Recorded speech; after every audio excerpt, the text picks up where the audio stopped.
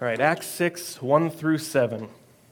In those days, as the disciples were increasing in number, there arose a complaint by the Hellenistic Jews against the Hebraic Jews that their widows were being overlooked in the daily distribution.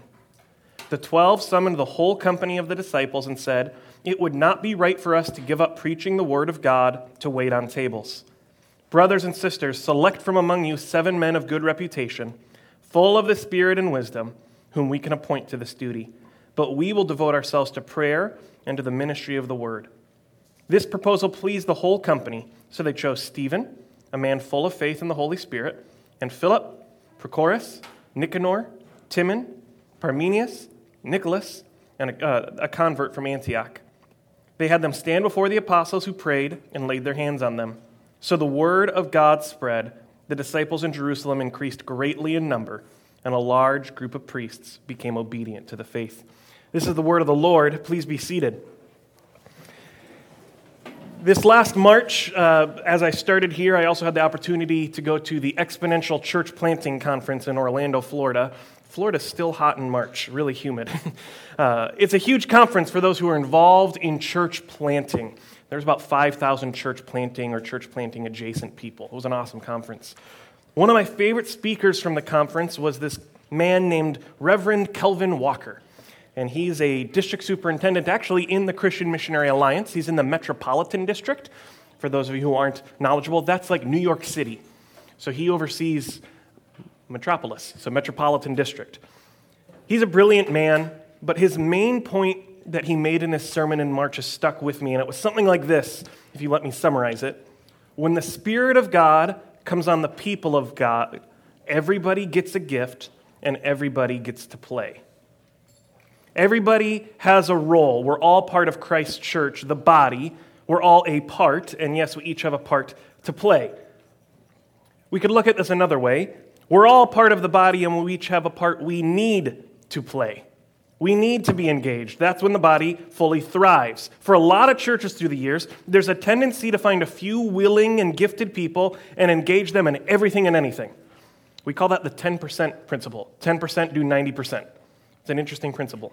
While it may work for a time, we often see burnout, where these people leave, or the mission fails because they're too overwhelmed, or people get mad because things aren't getting done the way they should. But we need the Spirit of God on the people of God, where everybody has a gift and everybody gets to play. That's what we kind of see working out here. Let me pray as we get into the text.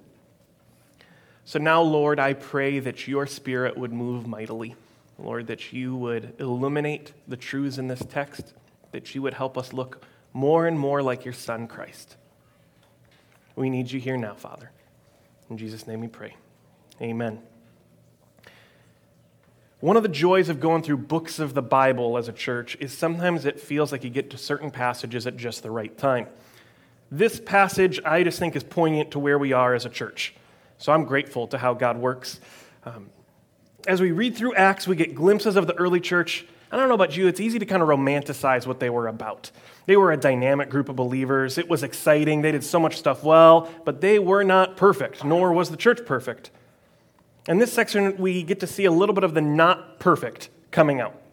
And it starts because the church was doing what it was supposed to be doing, and it was doing it well. Let's look at verse 1 at the beginning. It says, "In those days, as the disciples were increasing in number." So that's the stage that's set. The church is growing, and not just fringe clout chasers. It says the disciples were growing in number. Those who had chosen to follow Jesus, those who said that they must obey God rather than people, those who had counted the cost and said that following Jesus is better, those people were increasing in number. Praise God. That should be like, oh, happy story. That could be the end and we'd be happy, but it goes on.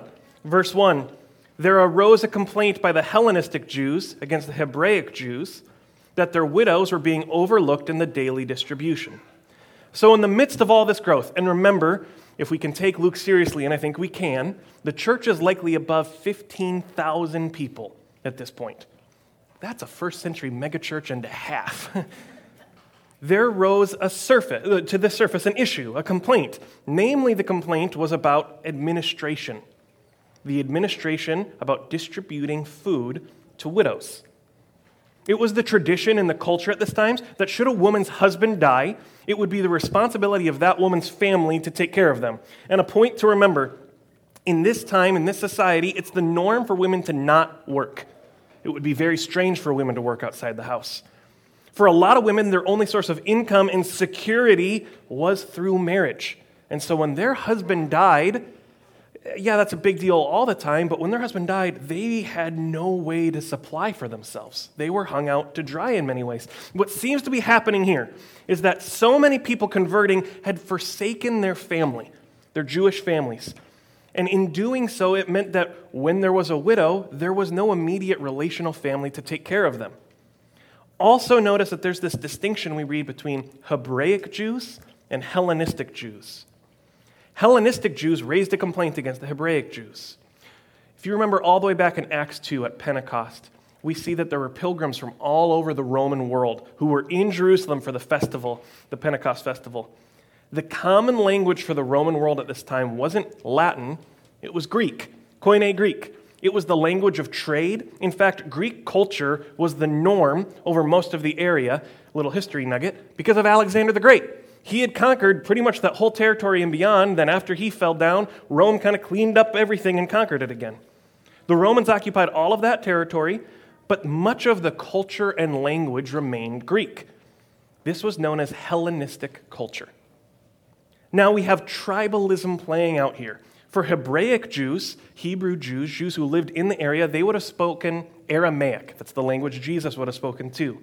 They typically lived in Israel, and they thought of the Hellenistic Jews, or Greek Jews, as second class.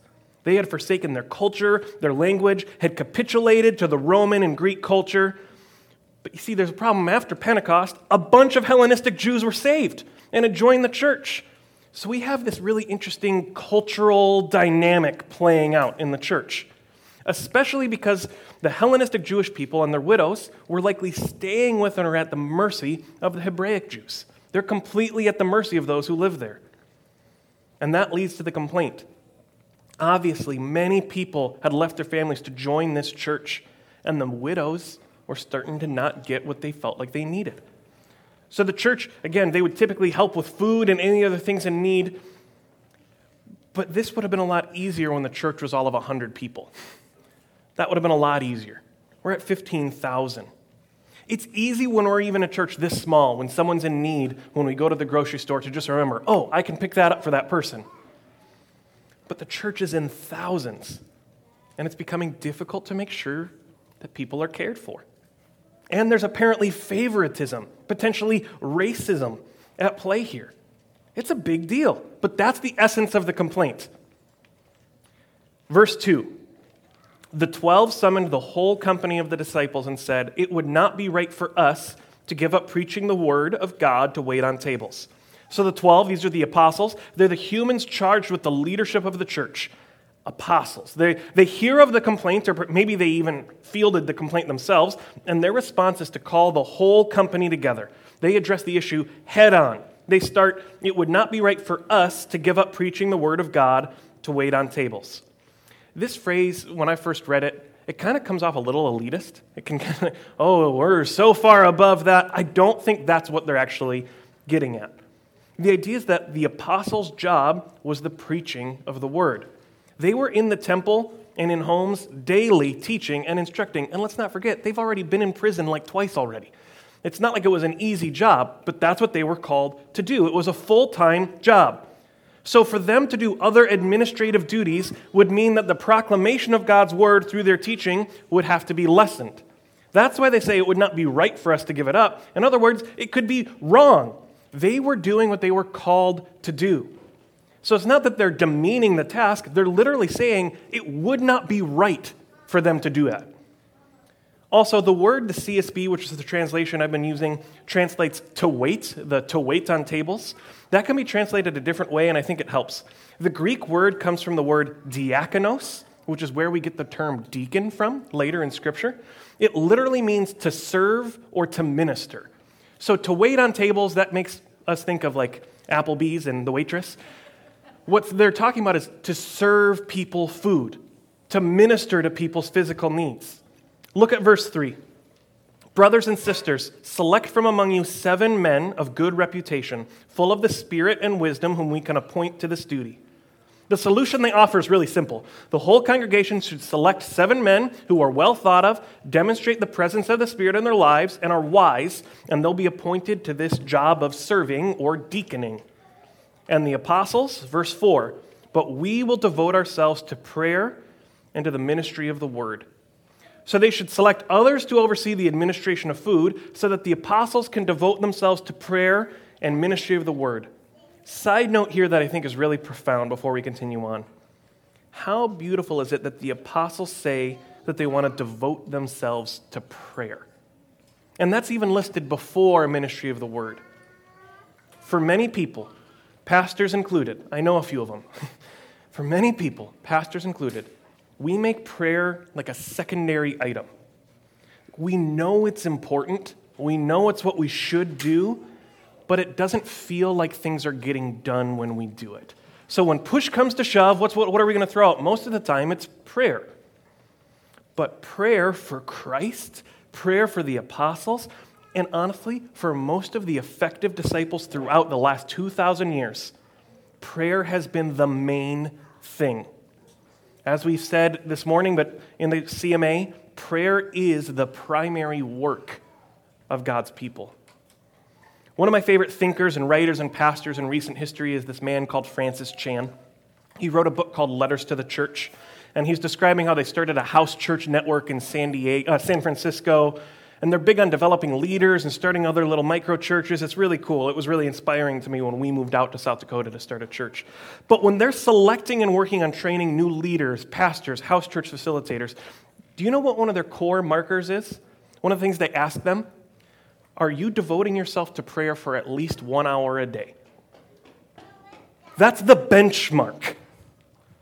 Okay, yeah, that reaction that some of you guys have was what I had when I read it. Like, whoa. No. The answer was no. Honestly, an hour a day seemed like a huge hurdle. But why is that? I mean, think about it. We know that prayer is important. Christ has won for us. He's the mediator. We can go before the throne of the Almighty God of the universe. And yet, for so many of us, we just don't. Maybe we don't even know how to do it, and I would submit the American church has just done a poor job in teaching, showing, encouraging believers to be with God through prayer. Yes, church is important. What we're doing is important. Scripture, highly important. All of that. Everything should be done in and through prayer. As Paul would say, pray without ceasing. That's much more than an hour. For the apostles, they devoted themselves to prayer. It's an active thing. It's like on their iCalendar, they mark off an hour every day. That's this holy time. Nothing else can interfere that. It takes priority. Prayer is the stuff. What's the stuff? Prayer is the stuff.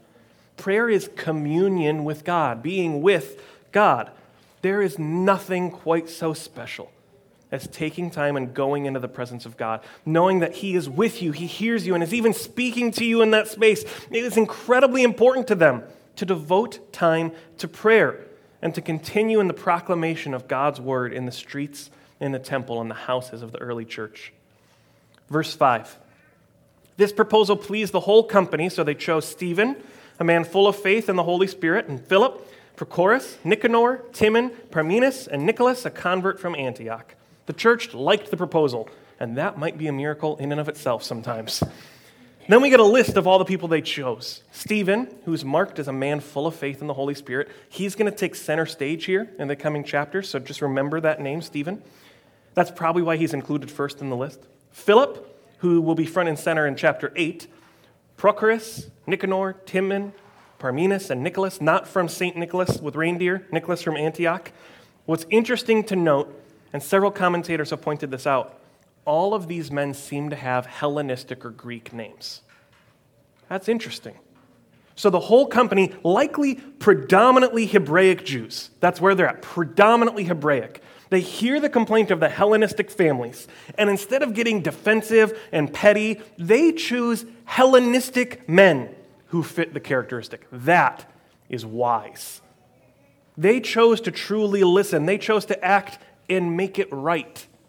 They didn't just do the bare minimum. They went above and beyond. There's risk there. Think about that risk. If there's actual tension between the Hebraic Jews and the Hellenistic Jews, and there's people not getting enough food, how bold is it then to be like, you know what, you're right, we are wrong, we're going to give you the authority. There's risk there. The whole company, in order to make things right, chooses Hellenistic believers to serve in this diaconate role. That means the 7 new ministers could choose to get retribution and make the Hebraic Jews pay. But there's such trust, there's such commitment, there's such love that that's who they choose. They want to make sure they do community and church correctly.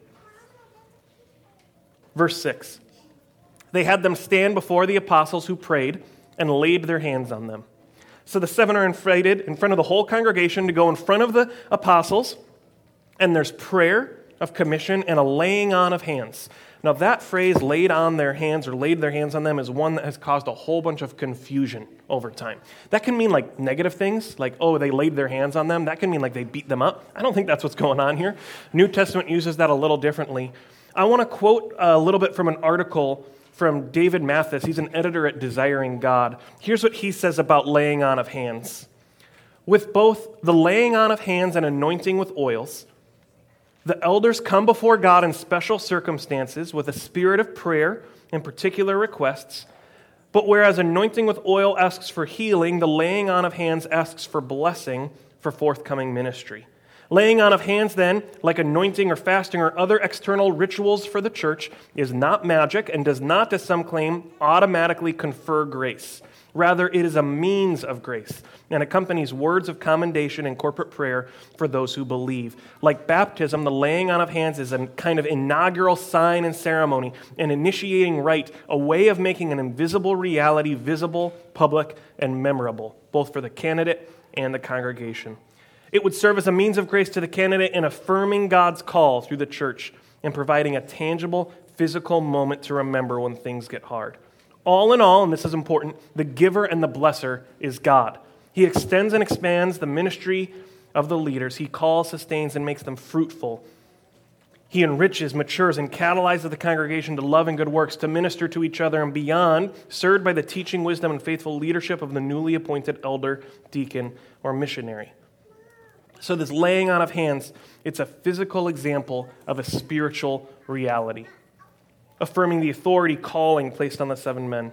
And what is the result? Let's look at the final verse of this section, verse 7. So the word of God spread, the disciples in Jerusalem increased greatly in number, and a large group of priests became obedient to the faith. The complaint handled, the church grew, increased greatly in number.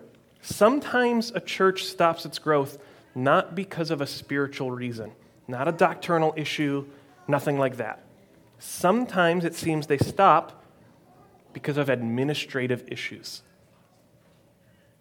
Logistical reasons. Like a church growing so fast and so large that they have to take a break and address the best way to figure out how to care for everybody. There is this awesome reality that we see play out here. And Paul talks about it in 1 Corinthians, but that is this phrase, God is a God of order. He wants the body to operate well and orderly. He wants people to take care of each other. He wants people to serve, because let's be honest about this. God could have, if he wanted to, has spiritually and miraculously just made it so that food rained down from the ceiling in the widows' houses so they wouldn't need people to bring them food. He could have done that. He could have intervened in some supernatural way.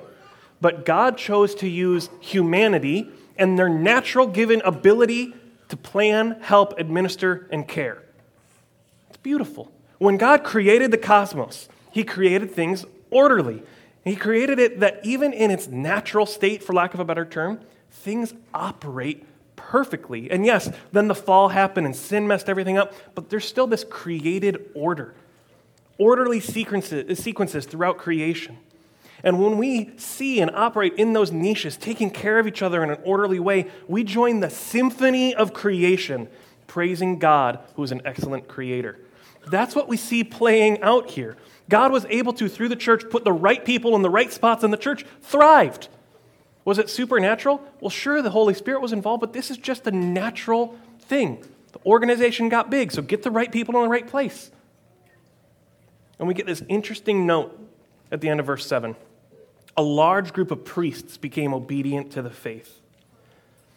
Those who were thoroughly entrenched in the Jewish temple system, those who were directly under the authority of the high priest who had already beaten and arrested the apostles, a large group of those people became obedient to the faith. This is an interesting shift in power that we see. Way back in Acts 4, verse 1, we read explicitly that priests were among a group of people opposing the apostles. Now, several weeks and 2 chapters later, a large group of them have now become convinced that Jesus was the Christ, the Messiah, the Son of God and King. He died as the sacrifice for sins and is risen from the dead. They became obedient to the faith, which implies that they didn't just give mental assent to a certain doctrine, but they obeyed what the Lord commanded them to do through faith. That's an incredible testimony. Those who oppose the work of God, God rescued, and now they've joined the family of faith. So with this whole text in view, I want to draw out one application before we move to our so what for today. Observation. Some scholars would call this passage the institution of deacons of the church. Some have grown up hearing the word deacon and elder, and that can kind of seem like inside baseball terms. So I just want to tease them out a little bit, and I think it's really important. God's a God of order. We know from 1 Corinthians 12, Romans 12, Ephesians 4, 1 Peter 4, that the Holy Spirit indwells and empowers believers for the work of the ministry.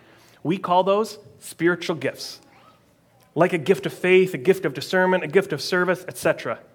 We also know from 1 Timothy and Titus and some narrative sections that there are different offices inside the church, different roles, different structures, different authorities.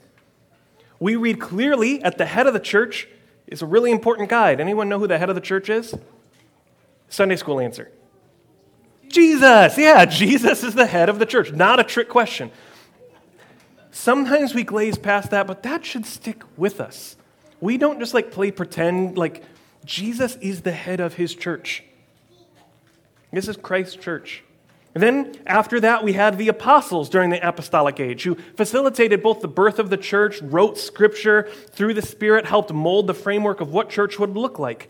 But again, right now, there's no one qualified to fill the role of apostle. We read back in Acts 1 that the things you needed to do were to have been with Jesus from his baptism to his ascension. Anyone? Been with Jesus since baptism? Okay, me either. Okay, the only kind of add-on to that we see is the Apostle Paul. And even he says that he's the least of the apostles. This role, this leadership of the church, has passed from apostles, which is a closed office, to elders. Elders are spiritual leaders, teachers, shepherds of local church. We read about their qualifications, if you want to read a list of qualifications, in 1 Timothy 3, 1 through 7, and Titus 1, 6 through 9. The office of elder is a place of spiritual leadership, particularly teaching and shepherding the local church. In other places, we see this office described as overseers or bishops. Most scholars now agree that that's all one office, elder, overseer, bishop, all refer to one office with different terminology. So that's the Jesus, then we have elders. The second office in the church we see played out in Scripture is that of deacons. We find Paul give the qualifications in 1 Timothy 3, 8 through 13. And again, maybe even this passage today, Acts 6, the 7 are a precursor or like a proto-deacon. Remember, the word for serving is diakonos. A deacon is a role of leadership, but the function seems to be more about administration, logistics, rather than spiritual authority and shepherding. So the elders and deacons are to, in love and cooperation, serve the church through shepherding and teaching if an elder, and administration and service if a deacon. These are offices that are to be discerned as a community and are given to certain individuals, and the rest of the community is to do our best to submit to that decision. Now, different denominations and different churches do this different ways and call it different things, but it's important to remember how we get this idea. God gives every believer different gifts, different callings. And he gives us different roles. God is a God of order. Which brings us to our question for today of so what? When I'm praying, okay, so what, God? What about this passage? Everybody has a role to play. There's something for you in this church that God has created you for and empowered you for. It's not leadership and eldership for everyone. It may not be music and singing. We know if you're not gifted at music and singing, you can't lie to us. It may be helping with children, with sound, with evangelism, with announcements, with prayer, with missions, with youth, with logistics, with administration of food. It could be pioneering new ministries that we haven't even dreamed of yet because we need you to help us get there. Friends, when the Spirit of God comes on the people of God, everybody gets a gift and everybody gets to play. The church in Acts needed the 7 to deacon, to serve, so that the message could still be preached by the apostles and the church could grow. We, our church, the Seed Community Church, humbly, we need you. We need you. And so the question is, who has God created you to be? What's your role? What's your gift? How has He gifted you? How can you love and serve your family and the church in and out of that? Some notes here. It begins with, you guessed it, prayer. Begins with prayer. God, what have you gifted me to do? Where do I fit in this? What am I passionate about? What dreams do I have for spiritual revival in southeastern South Dakota? Discipleship, training. We want to be a church where the gifts of the Spirit are activated and that people are encouraged to serve in an orderly and God-honoring way. God has chosen us, His church, to be agents of reconciliation with the world. That still just blows my mind that the infinite God of the universe would choose to partner with us. We are His agents of reconciliation. So don't feel like you aren't spiritual enough or gifted enough to be meaningfully involved. We need you. Those deacons might not have felt like, oh, the apostles, they're so holy. They were special people, but Peter denied Christ 3 times on the night he was betrayed. Everybody has a gift and everybody needs to play. So I would just invite you to prayerfully get involved. You know, we're still trying to figure out as a new church what we need and what we're doing. If you've got dreams and ideas, would you talk to us? We would love to figure that out. If you see things that maybe aren't being done or need to get done or you think can be done better, lean in. This is what we do. I'm going to pray for us. Why doesn't the worship team come back up? Friends, our core team has been meeting over the past couple months, and we'll go over this in a sermon. And you've heard me say this a couple times, but we've decided on a vision statement for the church, and that's to raise the spiritual temperature of southeastern South Dakota. So what is it that we want to do as a church? We want to raise the spiritual temperature of southeastern South Dakota. So that might be done just in here, helping set up or take down chairs. That does help, believe it or not. It really does. It might be pioneering a new house church in Canton. I don't know. We don't know. But we're inviting you to lean in. Let's pray.